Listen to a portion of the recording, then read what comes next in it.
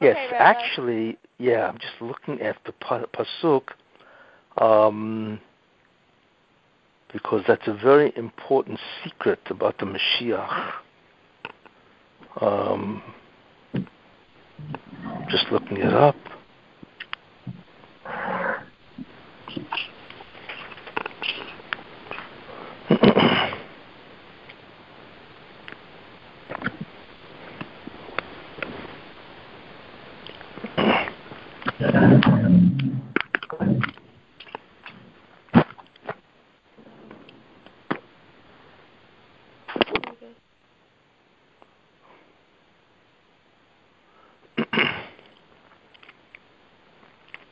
Well, in Nishmas it says Matzil Oni Mechozok, or as you say, Matzil Ani Mechazak Mimenu, right? God saves the poor man from that which is stronger than him, right?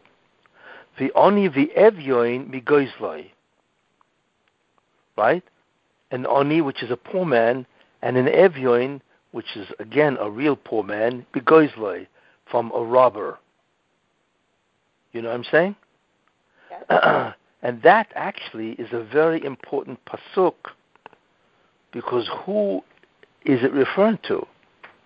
Well, the first one it's referring to, just 1 second.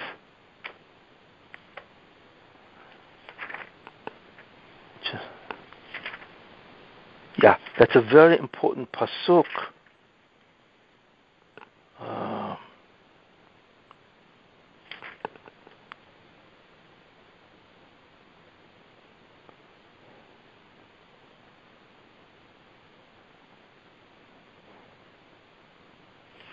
Yeah. So therefore, Matzal Oni Mechozak Mimenu, that God saves the poor man from somebody who's stronger than him, right? So the real question is, what do you mean? Why does he have to save somebody who's stronger than the poor man? Who's going to bother a poor man, right? Right? What's he going to give? Poor man has nothing. So why would God save the poor man from somebody who's stronger? And then it says only the Evyoin, right? The poor man and the Evyoin, and Evyoin is a very poor man, Migoizloi, right? From the robber, from somebody who would steal from him. But the question is, obviously, if you're a poor man, why would anybody rob you, right? There's nothing to rob, correct? So the pasuk is very strange. So what that pasuk really says is, because the first one refers to the Jews. Only we are poor, right? Why are we poor? Because we don't have the Shekhinah, right? The Shekhinah is gone. So therefore, the Jewish people are considered very poor, obviously, because everything comes from God. And if God is concealed or hidden, right, then who is he concealed from? He's not concealed from the Goyim. He's concealed from the Jews. And that refers, obviously, to the Beit HaMikdash, right? That's who he's concealed from. So what does it mean, Mechozik Mimenu, that God saves the poor man from somebody who is stronger than him, right? And the answer to that is that what that refers to is the Klippa, is the Satan and his minions. What they want is the Yaniko, you see. Really, every Jew is rich. Why? Because he can determine which way the holiness, the Kiddusha, the divine energy goes. You see? So really, his capacity is enormous. But who's stronger than the Jew? Right? Who's stronger? And the answer is the Satan. And what does the Satan want? What the Satan needs is he needs the strength, right? The Kedusha that he can take from the Shekhinah. You see? So therefore he's Chozak Mimenu. The Satan is much stronger, the Jew, because he can tempt him and he can attempt to take away the tremendous amount of Kiddusha, the holiness. That's called the Shefa, you see, that the Jew can bring down, and that's the Tikkun. But the Satan does not want the Tikkun. So what he does is he needs to take away the tremendous energy that the Jew can access, you see. And of course, therefore, he does that, of course, by getting the Jew to sin, you see. So when the Jew sins, what happens is the Satan is yoinek. He nourishes from the Jew. That's why he's stronger, because ultimately speaking, you see, he takes it away, right? And he's constantly being yoinek. To be yoinek means to nourish, to feed. He's always feeding from the Jew because the Jew has access to this unbelievable holiness. That's what that oni refers to, you see. The other, the Oni V'Evyoin, right? There are two of them. There's the Oni and there's the Evyoin Migoizloi, right? Who is the Oni and the Evyoin? Because you already know that the first Oni is the Jewish people, right? And he has to be saved from the Satan that takes away from the Kiddusha of the Jewish people. But the Oni and the Evyoin is the Mashiach ben Yosef and the Mashiach ben David. You see. And Migoizloi means that what is interesting is that really they should have, based on their neshama, based on their souls, they should have unbelievable amount of Kiddusha in them, because they have tremendous souls, neshamot.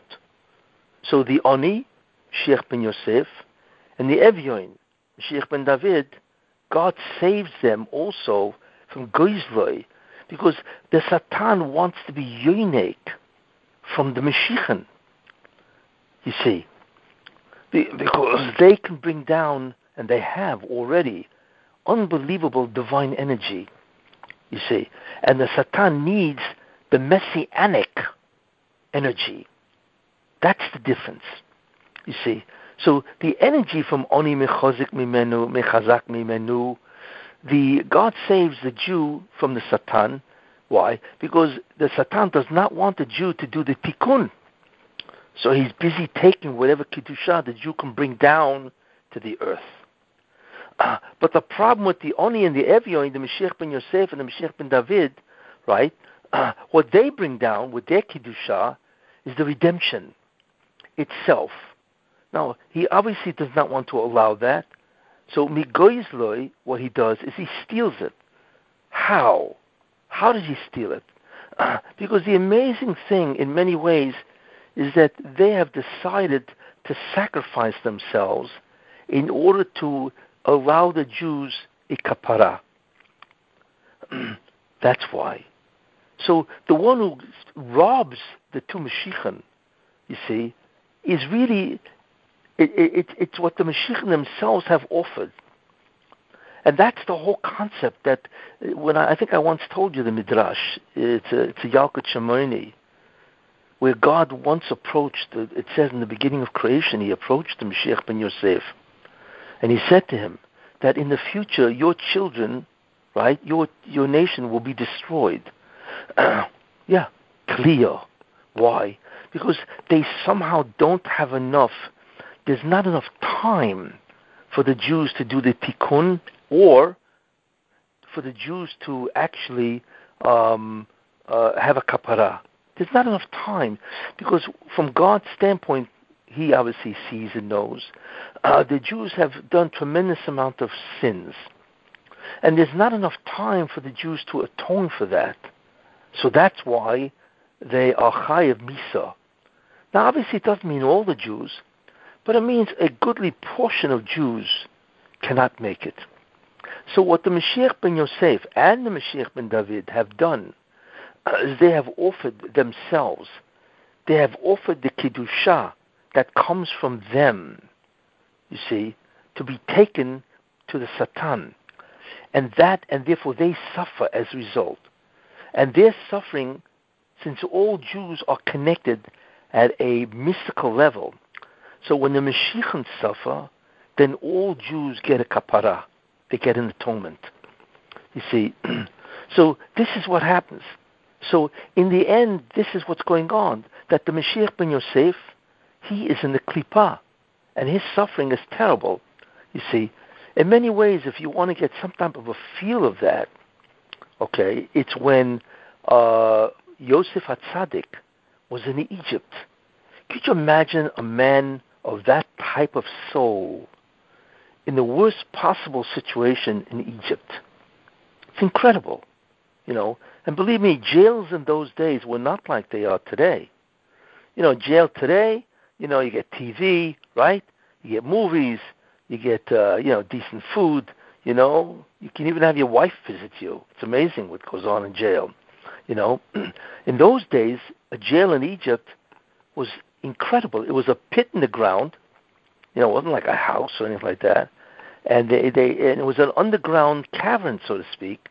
And prisoners used to be locked up. Could you imagine being locked up, right, for years and years?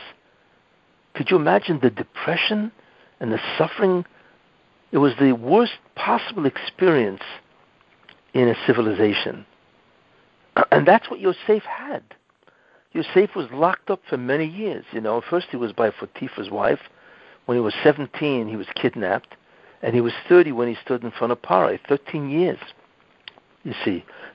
And for a certain amount of years, he had it okay, until the incident of the wife of Potiphar. And then he was sent to jail, you see. So could you imagine being in that situation? So he, in many ways, is a model for the tremendous suffering of the Mashiach, ben Yosef, you see. Now, the Mashiach ben David also suffers. Who was the forerunner of Mashiach ben David? David HaMelech, right? King David. But we know that David HaMelech had a very difficult life. His son Avshalom rebelled against him. He always had tremendous amount of mutinies and rebellions. He was always at war. In fact, the fact that he was always at war, because he had so many enemies, that is what made it him unable to build the Beit HaMikdash. Because that's what God said. Since you were at war with so many people, even though it's not your fault, but since you had to shed so much blood, the Beit HaMikdash can only be built by somebody who represents peace, and so on. So David HaMelech had a tremendous amount of enemies. Like I said, even his son rebelled against him, which was tragic, and so on, you see. So David HaMelech, who represents Mashiach ben David, why did this happen? Why did he have to go through such terrible, pain and suffering, either as a father, as a king, and so on? He had so many people who betrayed him. You see, what's his name? Yoav ben Tzeruya, and so on. And the answer is because he's the Mashiach ben David, and that's part of it. You see, so even though he's not imprisoned, he's a king, but he's not going to get away without the suffering. And therefore, as a result of that, he also suffered terribly. And the truth is that these souls of both Mashiach ben David and the Mashiach ben David, ben Yosef, they still suffer. In fact, the one who suffered greatly, even though it doesn't look that way, is Moshe Rabbeinu. Moshe Rabbeinu is really the Mashiach ben Yosef, almost anyway. And he suffered because he was exiled. Obviously he was an incredible person. So could you imagine a tzaddik like him in exile? He hadn't seen a Jew.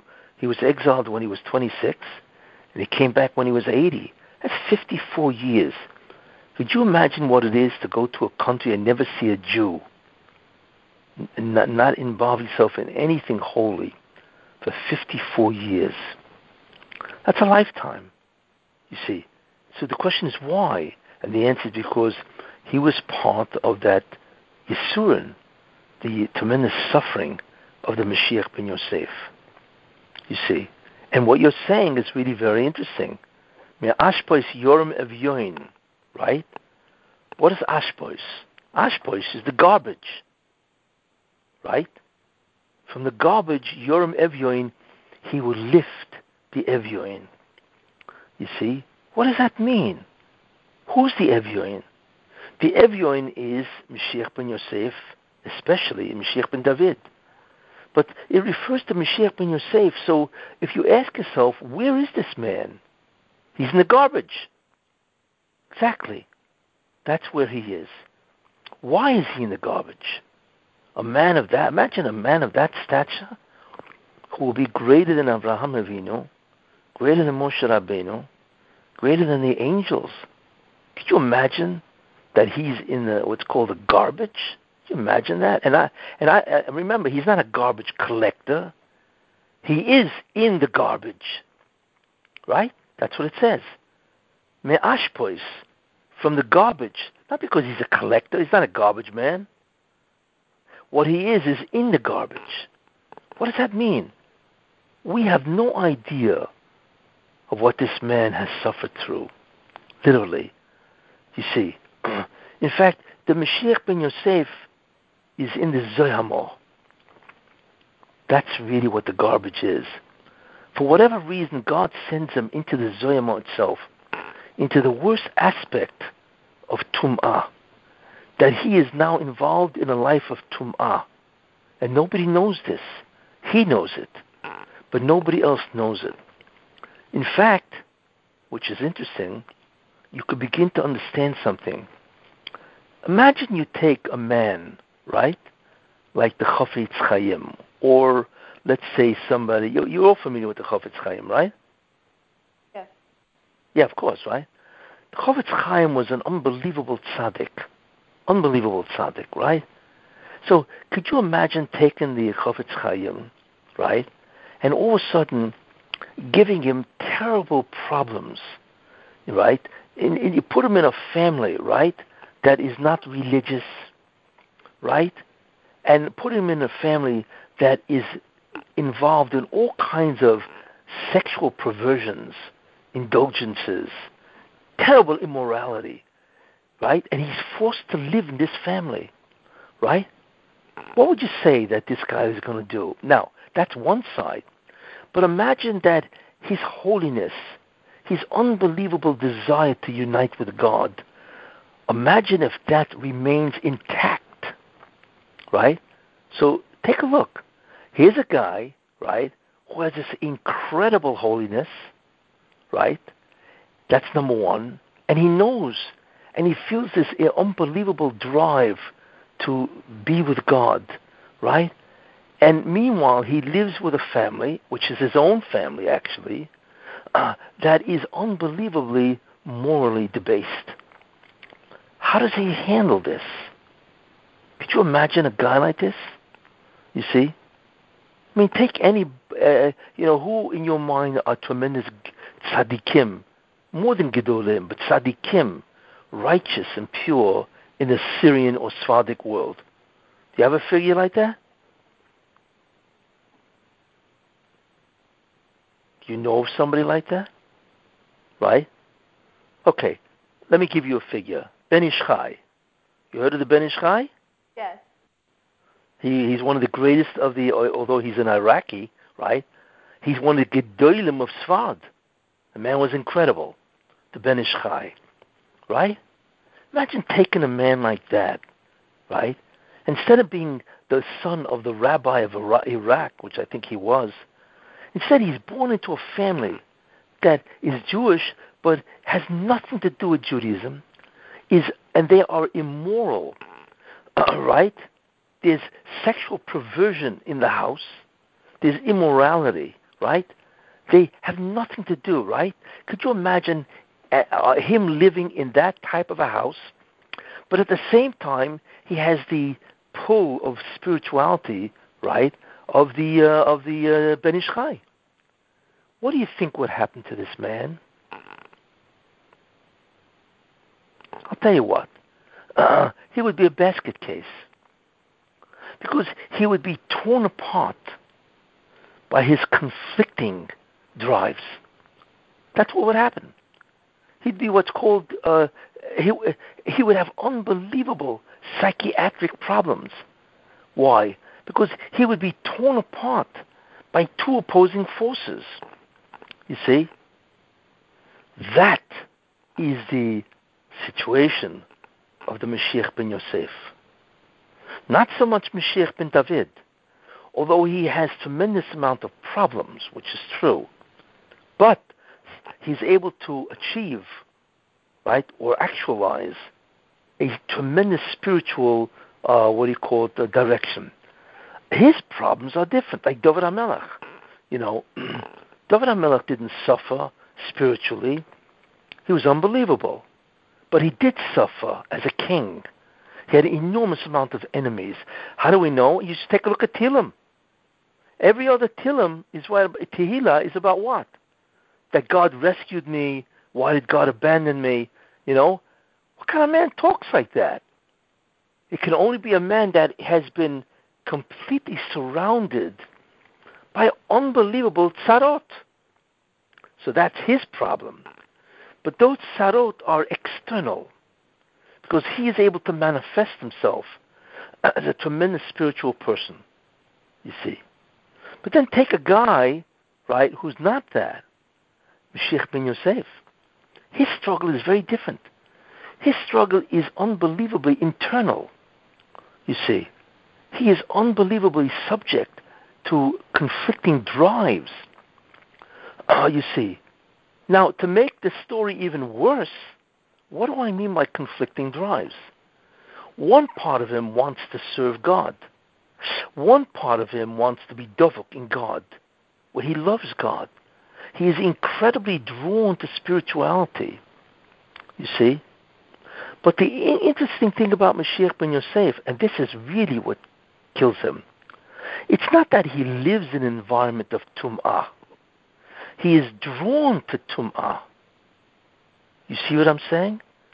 He is driven, he has drives for, let's say, immorality or indulgences. He has drives for this. So could you imagine that a guy who's torn apart, where part of him is drives for tremendous amount of negativity, immorality, and he also has tremendous problems learning Torah, because if he would be able to learn Torah, then he would be able to conquer those drives. But his Torah is very difficult to learn, and therefore it's very difficult for him to remain stable in a spiritual way. What happens to a guy like this? He's torn apart. He's torn apart by drives that want to join the Yetzer Hara on one side, and he's torn apart by drives that wants to join the Yetzer Tov. You see? Have you ever met a person like that? No. I mean, there are people that have conflicting drives, but not to that extent. Why? Because this is a kapara for the Jewish people. His struggle to remain with God as opposed to fall in Tum'ah, Zoyamo, you see, is a tremendous kapara, because what he's really doing, he's fighting to remain low, on the surface. You see, it's like a guy stuck in the middle of the Pacific, and all he has is a life raft because his ship capsized. Could you imagine? Every minute is a struggle to stay alive and not to drown or be eaten by sharks, right? That is the conflict of the Mashiach ben Yosef. And that's why, you see, and that's the secret of how Klal Yisrael survives, you see. And therefore, that is the concept of Mashiach ben Yosef in the Zoyamo, in the Ashpois. Listen, it could have said, Ashpois Yoram Evion, it could have said think about that. Isn't that a double idea? It says Ume Ashpois, and from the garbage, Yoram, he will raise Evyoin, the poor man. Isn't the fact that he's poor man enough of suffering? Why does he have to be in the garbage? Do you understand what I'm saying? You think about that? It doesn't make sense. He's already a tremendously poor man. That automatically is a tremendous amount of suffering. A guy who cannot afford to live, he can't afford his rent, he can't afford to buy. You know what suffering that is? Right? Not only that, But then you take this poor man, right, and you put him in the garbage. You hear the idea? That's a double whammy, as they say. You see? People don't understand that. It's bad enough to be an Evyoin, which is a very poor man. And by the way, Evyoin is poorer than an Oni. You see, an Oni is a poor man, but he can afford food. It just means that he can't live in really any kind of luxury. He's got to live in a simple apartment. Let's say it's got 3 rooms, right? It barely has any furniture, right? That's an Oni. An Evyoin is worse. Why? What does it mean an Evyoin is worse? An Evyoin is a guy that dresses in rags, and he sleeps in the street, and he's got to go around from door to door begging for tzedakah. Do you understand the difference between an Oni and an Evyoin? So not only is Mashiach ben Yosef an Evyoin, right, where he dresses in rags, and he's got to go around, right, begging for people to give him money, right, and he sleeps in the street because he doesn't have rent for a home, right. But besides that, what God does is He puts him in the ashpo. You see, it's very hard for us to understand who this man is and what he has gone through. And the reason why he's gone through this is to save the Jewish people. See, that's what that pasuk means. Now, what that pasuk illustrates is a very fundamental idea that only God can pull off. What is that idea? There's a pasuk in Eov, in Job, as they call him, in Eov, right? Eov says a very interesting statement. It's a pasuk. It says, Umiyitain toho mitame. Who can take out toho, a pure soul, mitame, from tumah? Only God. Who's he referring to? You see? In other words, he's saying that, the Mashiach doesn't come from Tahara. He doesn't come from, let's say, a father who's the Gadol Hador. He doesn't come from a father who's the greatest man in his generation, right? His father's not Ovadia Yosef. He doesn't come from that. You see? He comes from somebody, like I said, it's a family that has hardly anything to do with Judaism, and he himself internally is driven in 2 different directions. You see? Yitain Tor Mitome. Who is the only one that can take out a being that is incredibly pure from tumah, from a situation which is unbelievably contaminated and polluted, to Zermo? That pasuk refers to the Mashiach ben Yosef. You see, it also refers to the Jewish people. Think about it. What is the Galut? You think about America. America has become an incredibly amoral country. Tremendous amount of immorality, sexual perversions, unbelievable amount of indulgences and luxuries and everything else. Think about that. And a tremendous pursuit of materialism, almost nothing to do with spirituality. That's tameh. Even though it's not ritually impure, we're not talking about tumah min haTorah, but it is defiled, obviously. It is so far from spirituality. Yet, God can take them out of the tumah, right? And they will be tahara, which is amazing. You see, and isn't that exactly what God did to the Jews in Egypt? The Jews were memtesh shari tumah, 49 levels of contamination, defilement. Now, it's hard to understand what that means, because nobody really says all the different levels, from 1 to 49, right? But we can begin to have some type of inkling about what 49 is. It's not just avodah zarah, you see. It's all kinds of drives, you see, that the Jews have, and probably thoughts about what the values are. In fact, the only thing the Jews kept, as the Torah says, or the Gemara, Chazal, is they kept their language, right? They kept their names and they kept their clothing. And that was it. Everything else was Egyptian. And Egypt was known as the seat of Tum'ah. It was a tremendously amoral country. You see, that's what Egypt was. And the amazing thing is that they had achieved, being in that country for so many hundreds of years, right? They had actually achieved, right, the lowest level of Tum'ah. So you would have said to yourself, it's impossible for God to take them out of this situation. Maybe if they were leveled at 1, 2, 3, 4, and 5, okay. But how in the world do you take out somebody that's at level 49? In fact, there's a level 50 of Tum'ah. Now, we know they never descended. That's only because God saved them. Or else I guarantee you, they would have gone straight into Tum'ah of 50. Now, we don't even know what that means. We don't even realize what that means, and so on. So the question is, how do you take them out? And the answer is, God did. And that's what Eov says. So it's a very important secret, that you are looking at the Mashiachim that do not come. Only Mashiach ben David can come from that type of yichus. Because the father of David HaMelech was Yishai.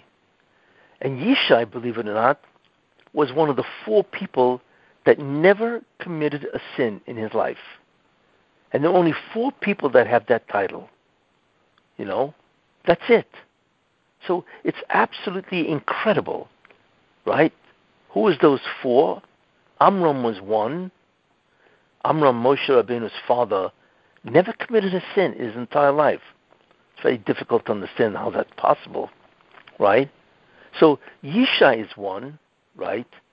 And then the second one, if I remember, is Binyamin. Binyamin, the son of Yaakov. The third one is Yishai, or the father of David. Did I say Yishai was the first? Yes. Amram was the first. Right. Binyamin was the first. Amram was the second, the father of Moshe. The third one was Yishai, the father of David. And the fourth was Kalev, who was the son of David. Yeah. So could you imagine? So David was born from Yishai. Yishai was the father of David, as it says in Rus. So David comes from Malchus. And he comes from Yishai was the Gadol Hador. He was the greatest man in the generation, you see. But that's Mashiach ben David. Mashiach ben Yosef does not come from that, you see. He comes from stock that you would never believe could be a Mashiach, you see. And we see that, you see. We see that, for instance, by Rabbi Akiva. Rabbi Akiva was the son of a ger, of a convert. You see, he was a son of a convert, which, when you think about, is incredible. And not only that, for the first 40 years of his life, the Gemara says he hated the Chachomim. In fact, he himself says that when he was in the first 40 years of his life, he was a complete Amoritz. He said he would bite a rabbi, one of the rabbis, like the bite of a mule. That's how much he hated them, you see. And Rabbi Akiva was a shirish of Mashiach ben Yosef. But I want to tell you something. Not every Mashiach ben Yosef or shirish, root of the Mashiach ben Yosef, is in that situation. The one who's in the situation of Mashiach ben Yosef, which is Me'ashbois, from the garbage, is the last guy who is the real Mashiach, not a Shorish. It's not somebody who could be Mashiach ben Yosef if the generation was worthy. It is the guy who is the Mashiach ben Yosef. You see, he's the Ashbo. So that's what's so amazing. People think, well, who is the Mashiach, right?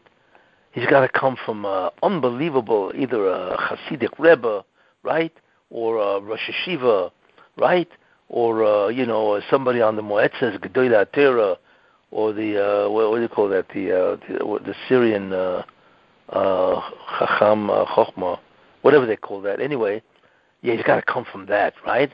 Or he's got to be a descendant, a son of one of the people of these. And the answer is no way. He's got to be a person fundamentally that is A, unknown, B, has no yichus, C, has unbelievable difficulties staying religious, even though he has incredible drives for ruchnius, but he also has incredible drives for gashmius. You see, that guy is going to be Mashiach ben Yosef. Let's see. And that's what the Ashbais Yoram Evyoin, that's what it means. Not only is he an Evyoin, you see, which is a beggar. He's not a poor man, he's a beggar. A beggar is worse than a poor man, you see. But not only that, but he's also, you see, he also lives in the garbage. You see. That's what that pasuk really means. It's a secret of what is supposed to happen. Okay? That's what the pasuk that you're bringing down reveals that, although most people don't realize that.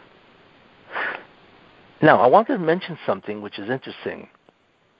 One, I heard that Reb Chaim Kanievsky said, who I'm sure you heard of, that the Mashiach is alive today, which means that he's alive, he's born, and he's alive. And what he is hoping is that he will come in our generation. So that's a very interesting concept. The second interesting idea which I heard, have you heard of a person whose name is Shalom Arush? No. Have you heard of this person? No. Yes, I have. He's great. Is that yes or no? Yes, yes. Hello? Some people yes, some people no. Anybody out there? You hear us? Rabbi? We hear you. Yes, Arush, the Garden of Eden. Garden of Emunah. Hello? Yes, Rabbi, you hear us? We lost him. Don't hang up, guys. He'll call back in. Okay.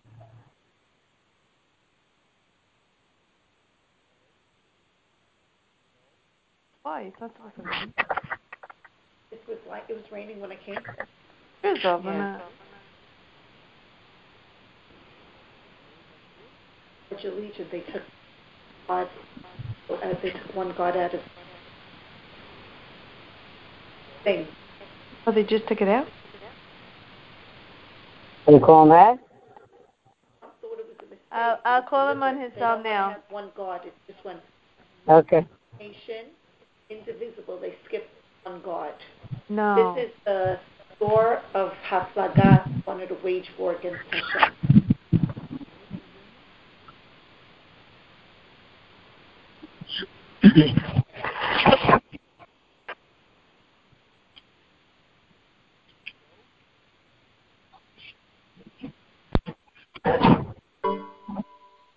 There he is. Rabbi? What happened to you? Hey, Rabbi. So you were in the middle of telling us about Rabbi Shalom Arush, and then you got cut off. Go back. No, everyone heard you until you asked us about Rabbi Shalom Arush. So just call back in. Some of them heard. Yes, everyone's still waiting for you. Okay. He's like, did you hear my share? He thought we all didn't hear anything he spoke about. Really Hazid. He goes, oh, good, you heard him till that? No, and Hazi, he was on the phone from E15. He's like, I was sitting and waiting. Someone was coming. He thought something happened. He's like, anyone? Hello? Hello? I'm so stupid. Hazi. Rap, are you there? No, he's not there. You have to hear the thumb.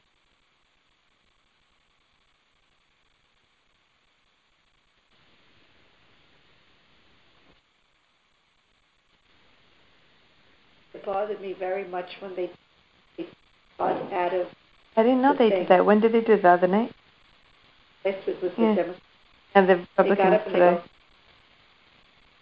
indivisible with liberty and no more. They don't want God in us. Hello? Everybody hear me? We hear you. Can you go Okay, back great. to Yeah. Arush? So my question was, did anybody hear from Rav Shalom Arush? Yes. Okay, good. He has a video out, which is interesting. So he's quite popular. He's well known, obviously. He has a tremendous following. But he has a video out, which I heard, and so on. This is what he says. He says that I am certain, and I'm now repeating what he says. I am certain that this Rosh Hashanah will be the last Rosh Hashanah without Mashiach. And that Mashiach will come next year. Wow. He says that. And there will be tremendous joy and peace. This is what he's saying. And he says also, I usually do not speak, I never spoke about Mashiach, but I am telling you now that we are watching, or he's going to come this year. That means this is the last Rosh Hashanah without the Mashiach. Wow. That's what he said, and I heard the video. Okay? Which is really, when you think about it, it's really, it's amazing. You know? That's what he feels. And he said, I am certain that this is going to happen. And he even said, it is possible, so here he uses the word possible, that the Mashiach will be revealed in Rosh Hashanah. Wow. So I'm now quoting somebody, you know, who said something which obviously is tremendous, you know, whether he's right or wrong. But it's interesting that he feels certain that this Rosh Hashanah. What? What'd you say? I said, how are we going to know if we don't have internet, phones on, everything's off on Rosh Hashanah? How do we find out? Well, you know, first of all, you know, I let me tell you something. I disagree with him. Not that he won't come, but if anything happens this Rosh Hashanah, which the Gezerah, in other words, the Galut, the decree of the Galut, the exile, will happen, whether it continues or not, will happen on Rosh Hashanah, because everything does.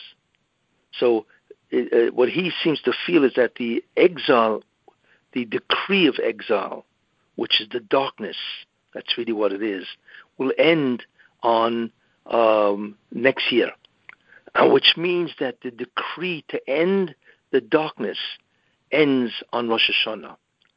And that's the decree. Or even if it continues, I should say, the decree is that it must end next year. Tafshin Pei Aleph. Okay? But what it really means is the Pekida. Because the Mashiach himself has to grow.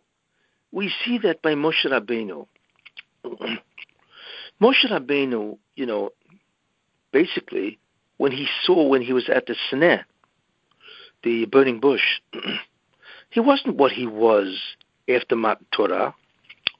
He had to grow, you see. So he also had to grow and become who he was, which obviously happened. So that's the Pekida, where it says, and God heard the cries of the Jews, Vayeda Elokim, and God knew. Knowing is the Pekida, and that is when the Sfirah of Yesoid connects with Malchut, with kingship, you see.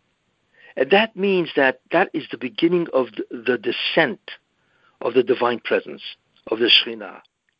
So the two phases, one is where Mashiach ben Yosef is released from the Ashpo. That's the pasuk that's been quoted. He's released from the Ashpo, and he begins to climb. You see, obviously, if the Mashiach is in the Ashpo as an Evyoin, which is two strikes against him, right? Then obviously, when he appears, it cannot appear as what everybody thinks he will be, which is a man in unbelievable glory. He's a man that's going to come out of the Ashpo, you see. Me Ashpo is Yorim. God will lift him from the Ashpo. What that means is that God will end the gezerah of his klipa. He will end the decree that he must suffer to save the Jews. So all of a sudden, it's like a prisoner where the door opens and he can walk out free. But remember, he's a prisoner. You know where you see this? You see it by Yosef. When Parai had the dream, and then the Sar said to the Parai that, well, there was a guy in prison who interpreted my dreams, and the Sar Oifim, the baker, and so on, he was the wine guy. And it came true. So Parai called him. Now, does it say that he went from prison to Parai? No. It says what? That he went out and they shaved him, they changed his clothing, right? You can't stand in front of a king filthy from the Ashpo, obviously. So that pasuk where it says, that they vayiritzu min habo, and they took him out of the pit. That's the pasuk by Yosef. They took him out of the pit, right? They shaved him, vayigalach, and so on. They changed his clothing. He probably took a bath and all that stuff, right? And then he stood in front of Parai. That is the Pekidah. And that takes time, you see.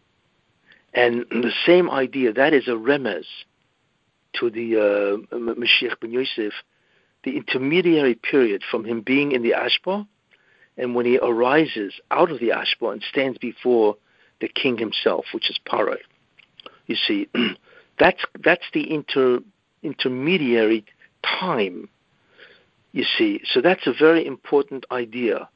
You see, first there's a release, and then there's an intermediary period where he has to be removed from the Ashpo, you see, and he has to be removed from his enormous poverty so he can stand in front of the Ribbono Shel Olam and begin the rehabilitation of the Jewish people. And that, by the way, will happen simultaneously. Just like he is released, and he will stand in front of Parai, the king, who obviously is God. The same thing with the Jewish people. There will happen something that they will be released. Something will happen, and therefore that will be the beginning of the journey.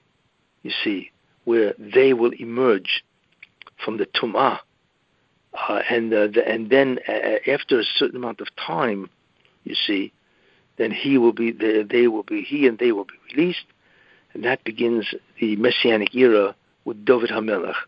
But this entire intermediary time is the Mashiach ben Yosef, who has to take time to change. You don't go from the Ashpo to a king, to the full glory of all that Kiddusha overnight. It takes time, you see. But in any case, so that's what he says, Rav Shalom Arush, that he feels. I feel personally that he is correct, that this Rosh Hashanah will be a year which will be different than all other Rosh Hashanahs. Because my belief is that will happen, the Pekidah will happen, which is the release. And that is the critical thing. Once that happens, then there is no turning back, because the decree of the Pekidah is irreversible and unstoppable. Why? Because it's Be'itoi. You see, in Moshe Rabbeinu's time, it required merits.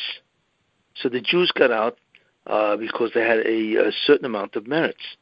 as it says. They didn't talk Lashon Hara. There's a lot of Chazals that talk about what were the merits of the Jews in Egypt, you see. But the redemption today has merits in the sense that the suffering of the Jews has brought the tikkun. And also, obviously, a lot of the mitzvahs and the limud Torah and so on, you know.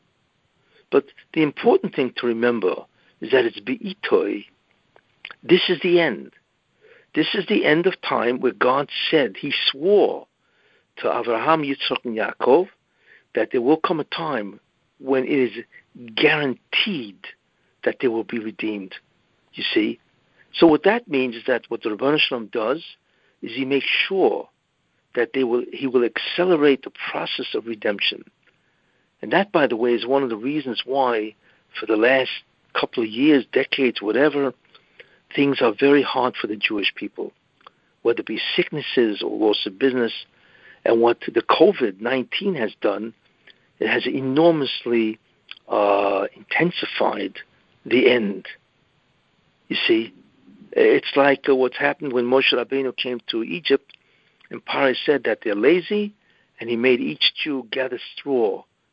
Instead of being given the straw and building bricks, they now had to go out through the entire Egypt to gather straw. So why did the suffering become so intense? Because they still hadn't completed the job of tikkun. You see, in many ways it's the same idea. You see, and that's why, if you'll notice, that the COVID is affecting Eretz Yisrael terribly. That whole place is being subjected over and over again to COVID-19. The poverty. There's, I think, 800,000 or 900,000 people that have no parnasa. It's an incredible time of stress, right? And the same thing with the Jews in America, and so on. And the reason for that is the equivalent that God wants to end the story. So what He has done is He has enormously intensified suffering, you see. And in that way, He therefore has enabled, you see, the Geula, the redemption itself. So that's what really COVID does. COVID enormously intensifies poverty, death, sickness. Not only that, how many people, they went to the hospital and they died alone because they wouldn't let anybody in. You know, you talk about a golus, an exile, being alone, you know. I mean, there's so many families that have suffered. Either they or they have a loved one that suffered or a loved one that died, you see. Or there's no work, there's no job, there's no money. You know what I'm saying? There's no position, there's no status. It's unbelievable. It's like a complete overturning of civilization. And the main reason for COVID is not the Goyim, although it does have a purpose for them. But the main idea is that this is for the Jewish people, to bring them to a state or a situation where they will be worthy of the Geula. You see? That's why you really have COVID. So in that sense, it's true that next year is probably the year, you know, and so on. You know, I'm impressed with Reb Chaim Kanievsky, who says that the Mashiach is alive. So obviously, the one who will be crowned the Mashiach is alive, which is obviously a tremendous thing. And what he called, and Reb Chaim Kanievsky has Ruach HaKodesh, which has been demonstrated so many different times, you know. So when he says something, then you're looking at a whole different level of credibility, you know, and so on, you know. But that's really what you're looking at. So you got to get ready, because we are coming down, as they say, we're almost down to the wire. And that, by the way, is really also why there is such an incredible conflict in America between Biden and Trump, because Trump is the Toiv Shebe'esav, the good part. Biden, Harris, and all the Democrats are the evil of Esav. And there's an incredible war going on, just like in Egypt, where the Satan is trying to stop the redemption, you see.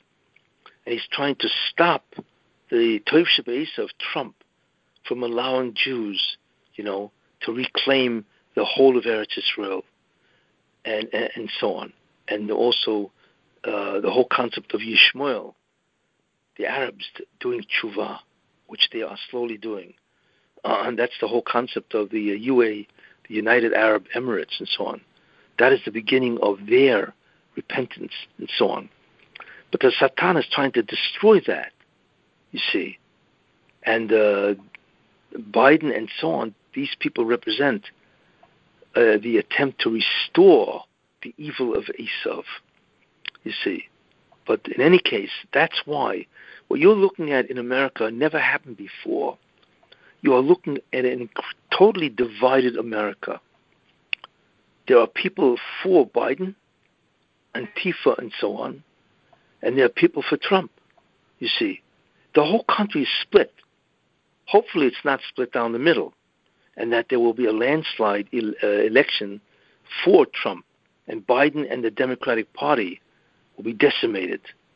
But the struggle, the fight, the conflict, we've never seen like this. Whoever saw America so divided, you see. But in any case, this is what these people have said, and, I believe the same thing is about to happen. So when you brought that gematria, right? What was the gematria? Me'ashbos Yoram Evyoin? Yes, the Meshpot, they said it's 781. Yeah, you mean 5,000? Yes, yeah. I believe that, it's very possible that's true. Because the reason is because that pasuk refers to the Mashiach ben Yosef, as I've explained. Me'ashbos Yoram Evyoin. That refers to him. You see? So I've explained to you that pasuk. I've explained to you the situation that Mashiach ben Yosef finds himself, which is not really known by most people, and the whole concept of what seems to be happening and what is about to happen, and that the Mashiach will not come from a family that is one of the glorious families of the Jewish people. He will come from a family or whatever that nobody would ever expect him to be Mashiach. Just like, if you think about it, just like Moshe Rabbeinu. And just like Rabbi Akiva.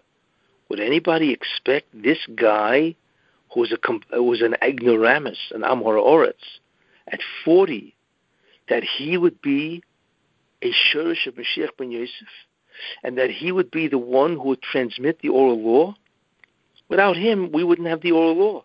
We would not have the Torah Shabbat Peh, because he transmitted it to 5 of the greatest Talmidim. Nobody would. If you met Rabbi Akiva when he was 39, right? You'd say, wow, this guy's an Amoritz. He doesn't know anything. And somebody told you, by the way, he's the guy that could be Mashiach ben Yosef, and he's the guy that's going to restore the whole Torah. You would say it's impossible. He has no yichus, even if his father's a ger, is a convert, and he's a nobody. You see? So Rabbi Akiva is the classic model of somebody that you would never think is the Mashiach ben Yosef. It's funny, I once had an argument with somebody. I once spoke in a Chabad place. I gave a Shabbaton in a Chabad house. So the person there was the Rav and so on. He's a Chabad guy. So at that point, this is a long time ago, so he was still alive, the Lubavitcher Rebbe. So he kept saying, yeah, Lubavitcher Rebbe. So I said, no. I said, Lubavitcher Rebbe cannot be Mashiach because everybody expects him to be Mashiach. And the Mashiach is not a person that people expect. You see? And that we see from Yosef. In fact, the biggest proof, if you think about it, when the brothers of Yosef came to him, right? And they stood in front of him when they went to Egypt, and he stood in front of them. They didn't know he was Yosef. You see? They had no idea.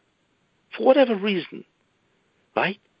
They did not know who this man was. As far as they were concerned, he was the viceroy of Egypt. And interestingly, when Yosef wanted to reveal himself, what did he say? Ani Yosef, I am Yosef. Do you believe that? If they would have recognized who he was, why would he have to identify himself? And the answer is because nobody knew. They did not know who he was, and he had to identify himself. Same idea. Whoever is the Mashiach ben Yosef, nobody would even suspect. And then he's going to say, Ani Yosef. And everybody's going to be stunned because nobody would expect it. Same concept of Yosef HaTzadik. You see? All of these are forerunners and hints at what's going to happen in the Messianic era. It's interesting when you look at this, the story behind the story, so to speak, you see? Rabbi, I have a question. Okay, good. I was just going to ask. Anybody have questions? Yeah, I have two questions. One. Yes. So, this year, if it's the Picky Dab, as that's done, that doesn't yes. mean he's going to announce himself. Is that correct? What's the question? It doesn't mean that Mashiach ben Yosef is going to announce himself, or we're going to know that he's there. Like, he announced himself, or you said it takes time for him to grow. He will not announce himself, exactly. He will not. No, because he has to change. Imagine if he's coming from the Ashbo, right? Ashbois, right? Ashbois is plural, right? Yeah. That means he's not only in one garbage, he's in many garbages. Could you believe that? So what he does is he goes from garbage to garbage. That pasuk is accurate, you see. So imagine if somebody comes out of the garbage and he announces, by the way, I happen to be the Messiah. What would you say? You laugh at him. Of course. Not only that, you defer him to a psychiatrist. So then how can a person come out of the garbage and declare himself to be Mashiach? Can't. You see? What has to happen is he doesn't declare. He has to grow and change. Just like the pasuk, Vayiritzuhu min habor, and they took him out of the pit. You see? He has to change, and that'll take time. But the good thing about it is once he leaves the pit, so to speak, then it's irreversible and it's unstoppable. That's the great thing. And as he changes, then people will begin to become aware of this person, you see, because they're going to begin to see there's something with this person. And as he grows, the belief in who he is will grow.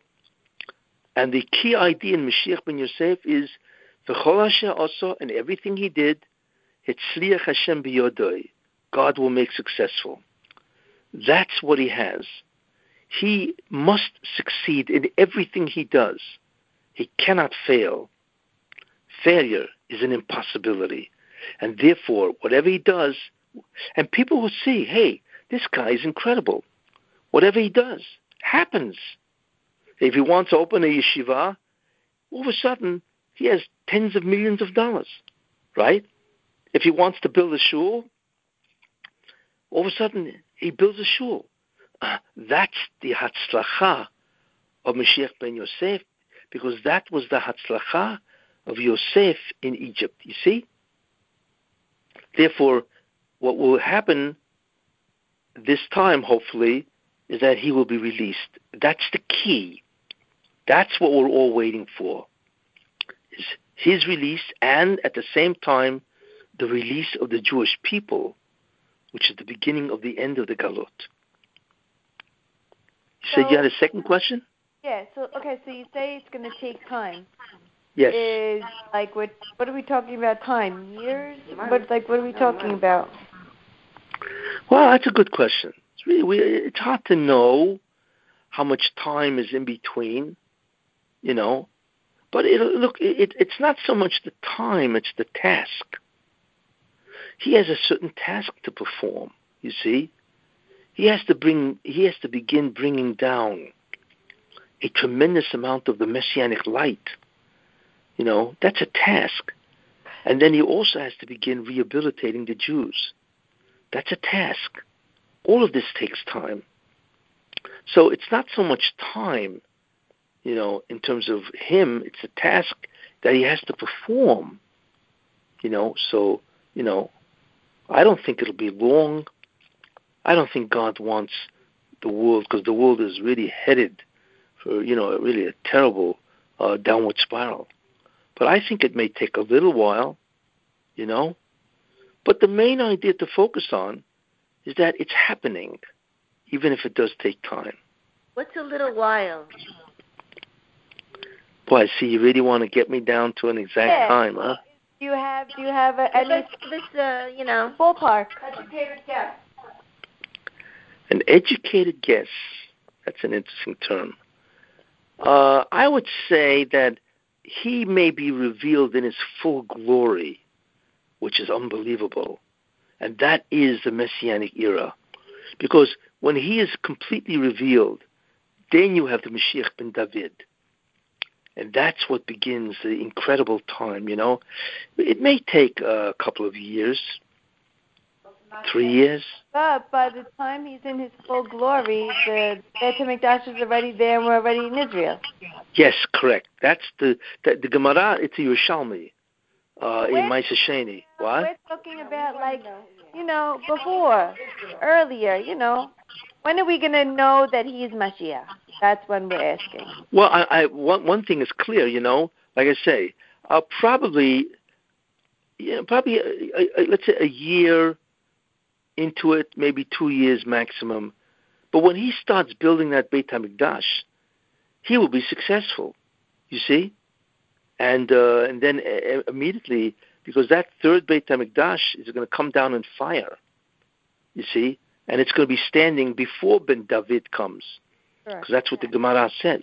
And as a result of that, obviously, when that Beit HaMikdash comes down in fire, immediately everybody knows who this guy is. So it's going to take time, because remember, it's not only that the Mashiach ben Yosef is in the Ashpor, the Jewish people are in the Ashpor. Think about that. And I don't mean, houses and all that. Think about that. The Jewish people are despised by so many people in the world. They are looked down on. They are hated. They are despised. You see? So they are in the Ashpor as well as the Mashiach himself. That's why they both have to rise. You see? When God willing starts to rise, Rosh Hashanah, the Jews as a nation will start to rise as well? Correct. Yes. So because the Pekidah basically is a Kabbalistic event. It's when Yesod, which is the 9th Sfirah, joins with Malchut, which is the 10th. What does that mean? Because right now Yesod, which is the 9th Sfirah, is blocked. Its ore, which it receives from the top Sfirah, which is Keter, right, comes down through all the 9 and stops in Yesod, which is foundation. It stops. It's blocked, you see. But the energy of the upper 9 is unbelievable. That is the Messianic era. So when I say that the Yesod will join with Malchut, what it really means is that the ore of Yesod will be unblocked, and it will finally enter Olam Hazeh, you see, and that is the beginning of the Messianic era. So because we will come Rosh Hashanah, God willing, and the Pekidah happens, what will change for us? Well, what will change for everybody is an interesting pasuk. It says, on that day, there will be a tremendous hunger in the land. It will not be a hunger for bread or for drink, water, but it will be a hunger to search for the Word of God. That's what's going to change. Initially, there's going to be a tremendous rise in consciousness of the Jewish people. Now, we don't know exactly how, but that is one of the beginnings of the miracle of the Messianic era. Because what's going to happen is in each Jewish neshama, remember, God dwells in the soul, inside every Jewish person. And what's going to happen is that all of a sudden, there's going to be a tremendous interest in spirituality. An interest. And people are going to want to explore spirituality. You see?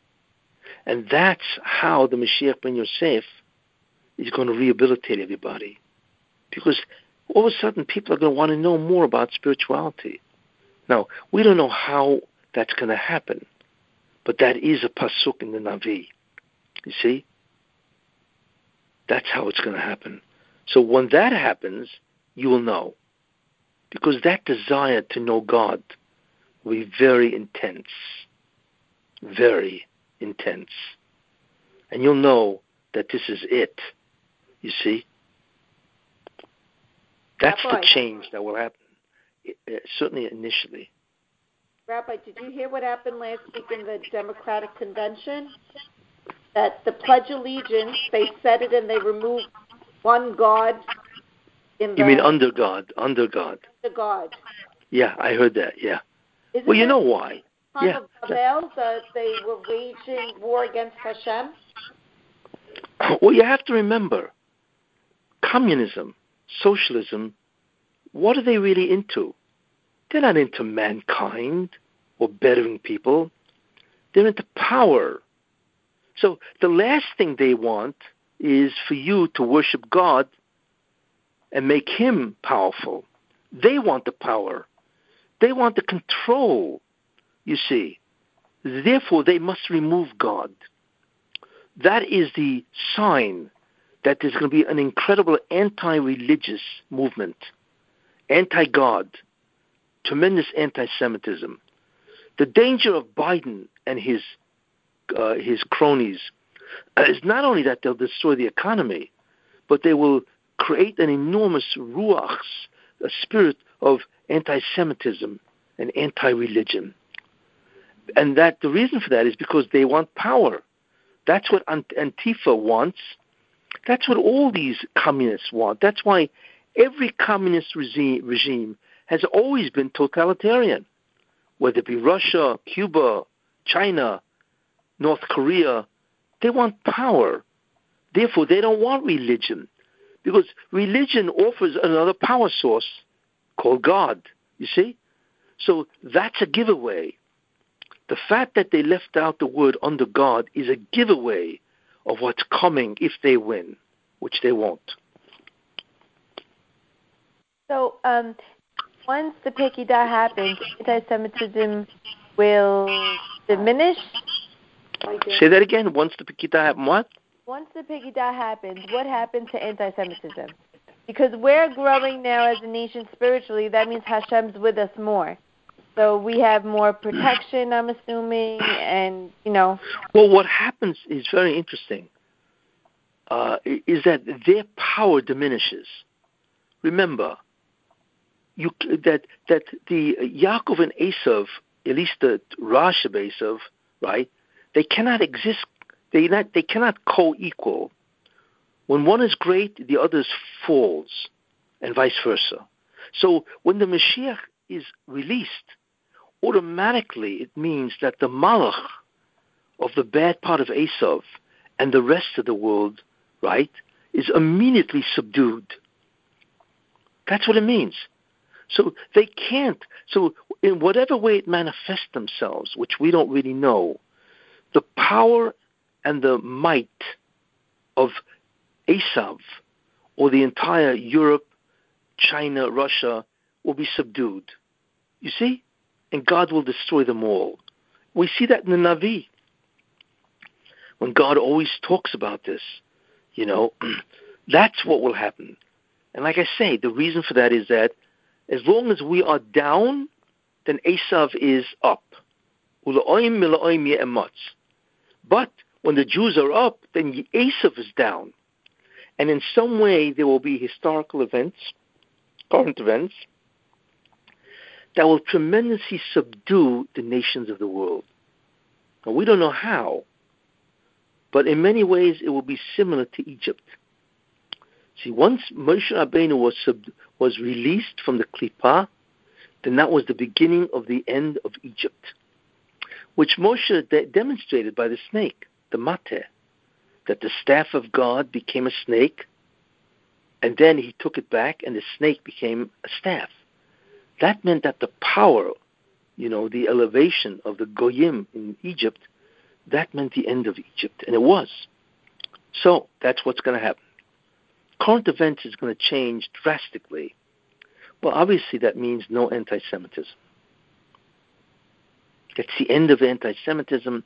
On the contrary, people are going to begin realizing, boy, have we made a mistake, that the Jews are the zenith of the entire creation, you see.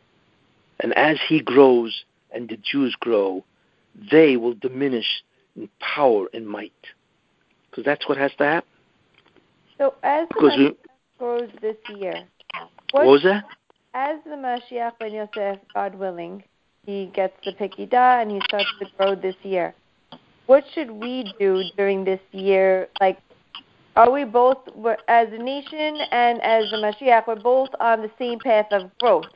So as a nation, what should we be doing? Well, once he comes, we're talking about before he comes or once he comes. Once he's released, then it will become obvious. Your consciousness will rise. And all of a sudden, your life will no longer turn around, gashmiut, great things and all kinds of indulgences and so on. You will no longer think about that. You will begin to think about God. That started to happen to us already. Yeah, this started to happen to us a couple of people already, but I'm just asking, that's going to happen naturally? It's like a light switch? Hashem's going to switch it on for us? That will happen naturally. And the reason why it may be happening to you girls is because we are so close. You ever see a light that it has a glow besides the light? Yes. You ever see light on a light bulb? Yes. Anyways, you could look at the bulb directly, correct? Yeah. Or you could look at it from the side, so you don't see the light, you see its glow, right? Mm-hmm. That's called Or is the light, and the Ha'ora is the glow. So before the Mashiach comes, there's going to be a glow, and that will be picked up by people. Good. Got that? Yes. So this year to come is basically a year of growth for the Jewish people and less anti-Semitism and just, a part of the process. But there's nothing really major that's going to happen in the physical sense. Spiritually, a lot of things will happen, but in the physical sense, not much change. Initially, correct, yes. Because the key is not a physical change. Correct. The key is a consciousness and a direction in life. That's the key. The physical change will happen by Mashiach ben David. There will be no more death, no more sickness, no more poverty. It'll be a time of unbelievable joy. Because that's really what it's all about. Because once the Zoyama is over, right, once the Klippah is gone, which is part of the Zoyama, once the Satan is dead, then the only thing left is Kiddusha, is holiness. And holiness will produce incredible joy, you see. So that obviously is physical. Imagine all hospitals shut down. There's no more graves. There's no more cemeteries. Could you imagine what that is? Different world. It's a different world, yes. And we cannot imagine that world because it is so different than what we live in now. Look, we live in the swamp. Can we imagine what it is to live, let's say, in the, imagine our residence is in the swamp. Can you imagine what that is to go out of the swamp and live, let's say, in Las Vegas? Or the Miami. You know what I'm saying? We can't imagine that. They are polar opposites. That's what's going to happen in the Messianic era. look, it's going to be an unbelievable time. And you're going to have to, pinch yourself 100 times a day to say to yourself, I can't believe this is happening. But it is. Yeah. Oh, yeah. You won't believe it's happening. It is so shocking and stunning that you won't believe it's happening, you see. And like I say, you're going to have to pinch yourself 100 times a day just to say, am I awake? Is this happening? Wow. That's like with the makot. They couldn't, it was pinch yourself. Exactly. You couldn't believe that it was happening. Yeah, they couldn't believe it. Imagine being a slave for hundreds of years and all of a sudden Free. They're experiencing the exact opposite of slavery, which is unbelievable elevation.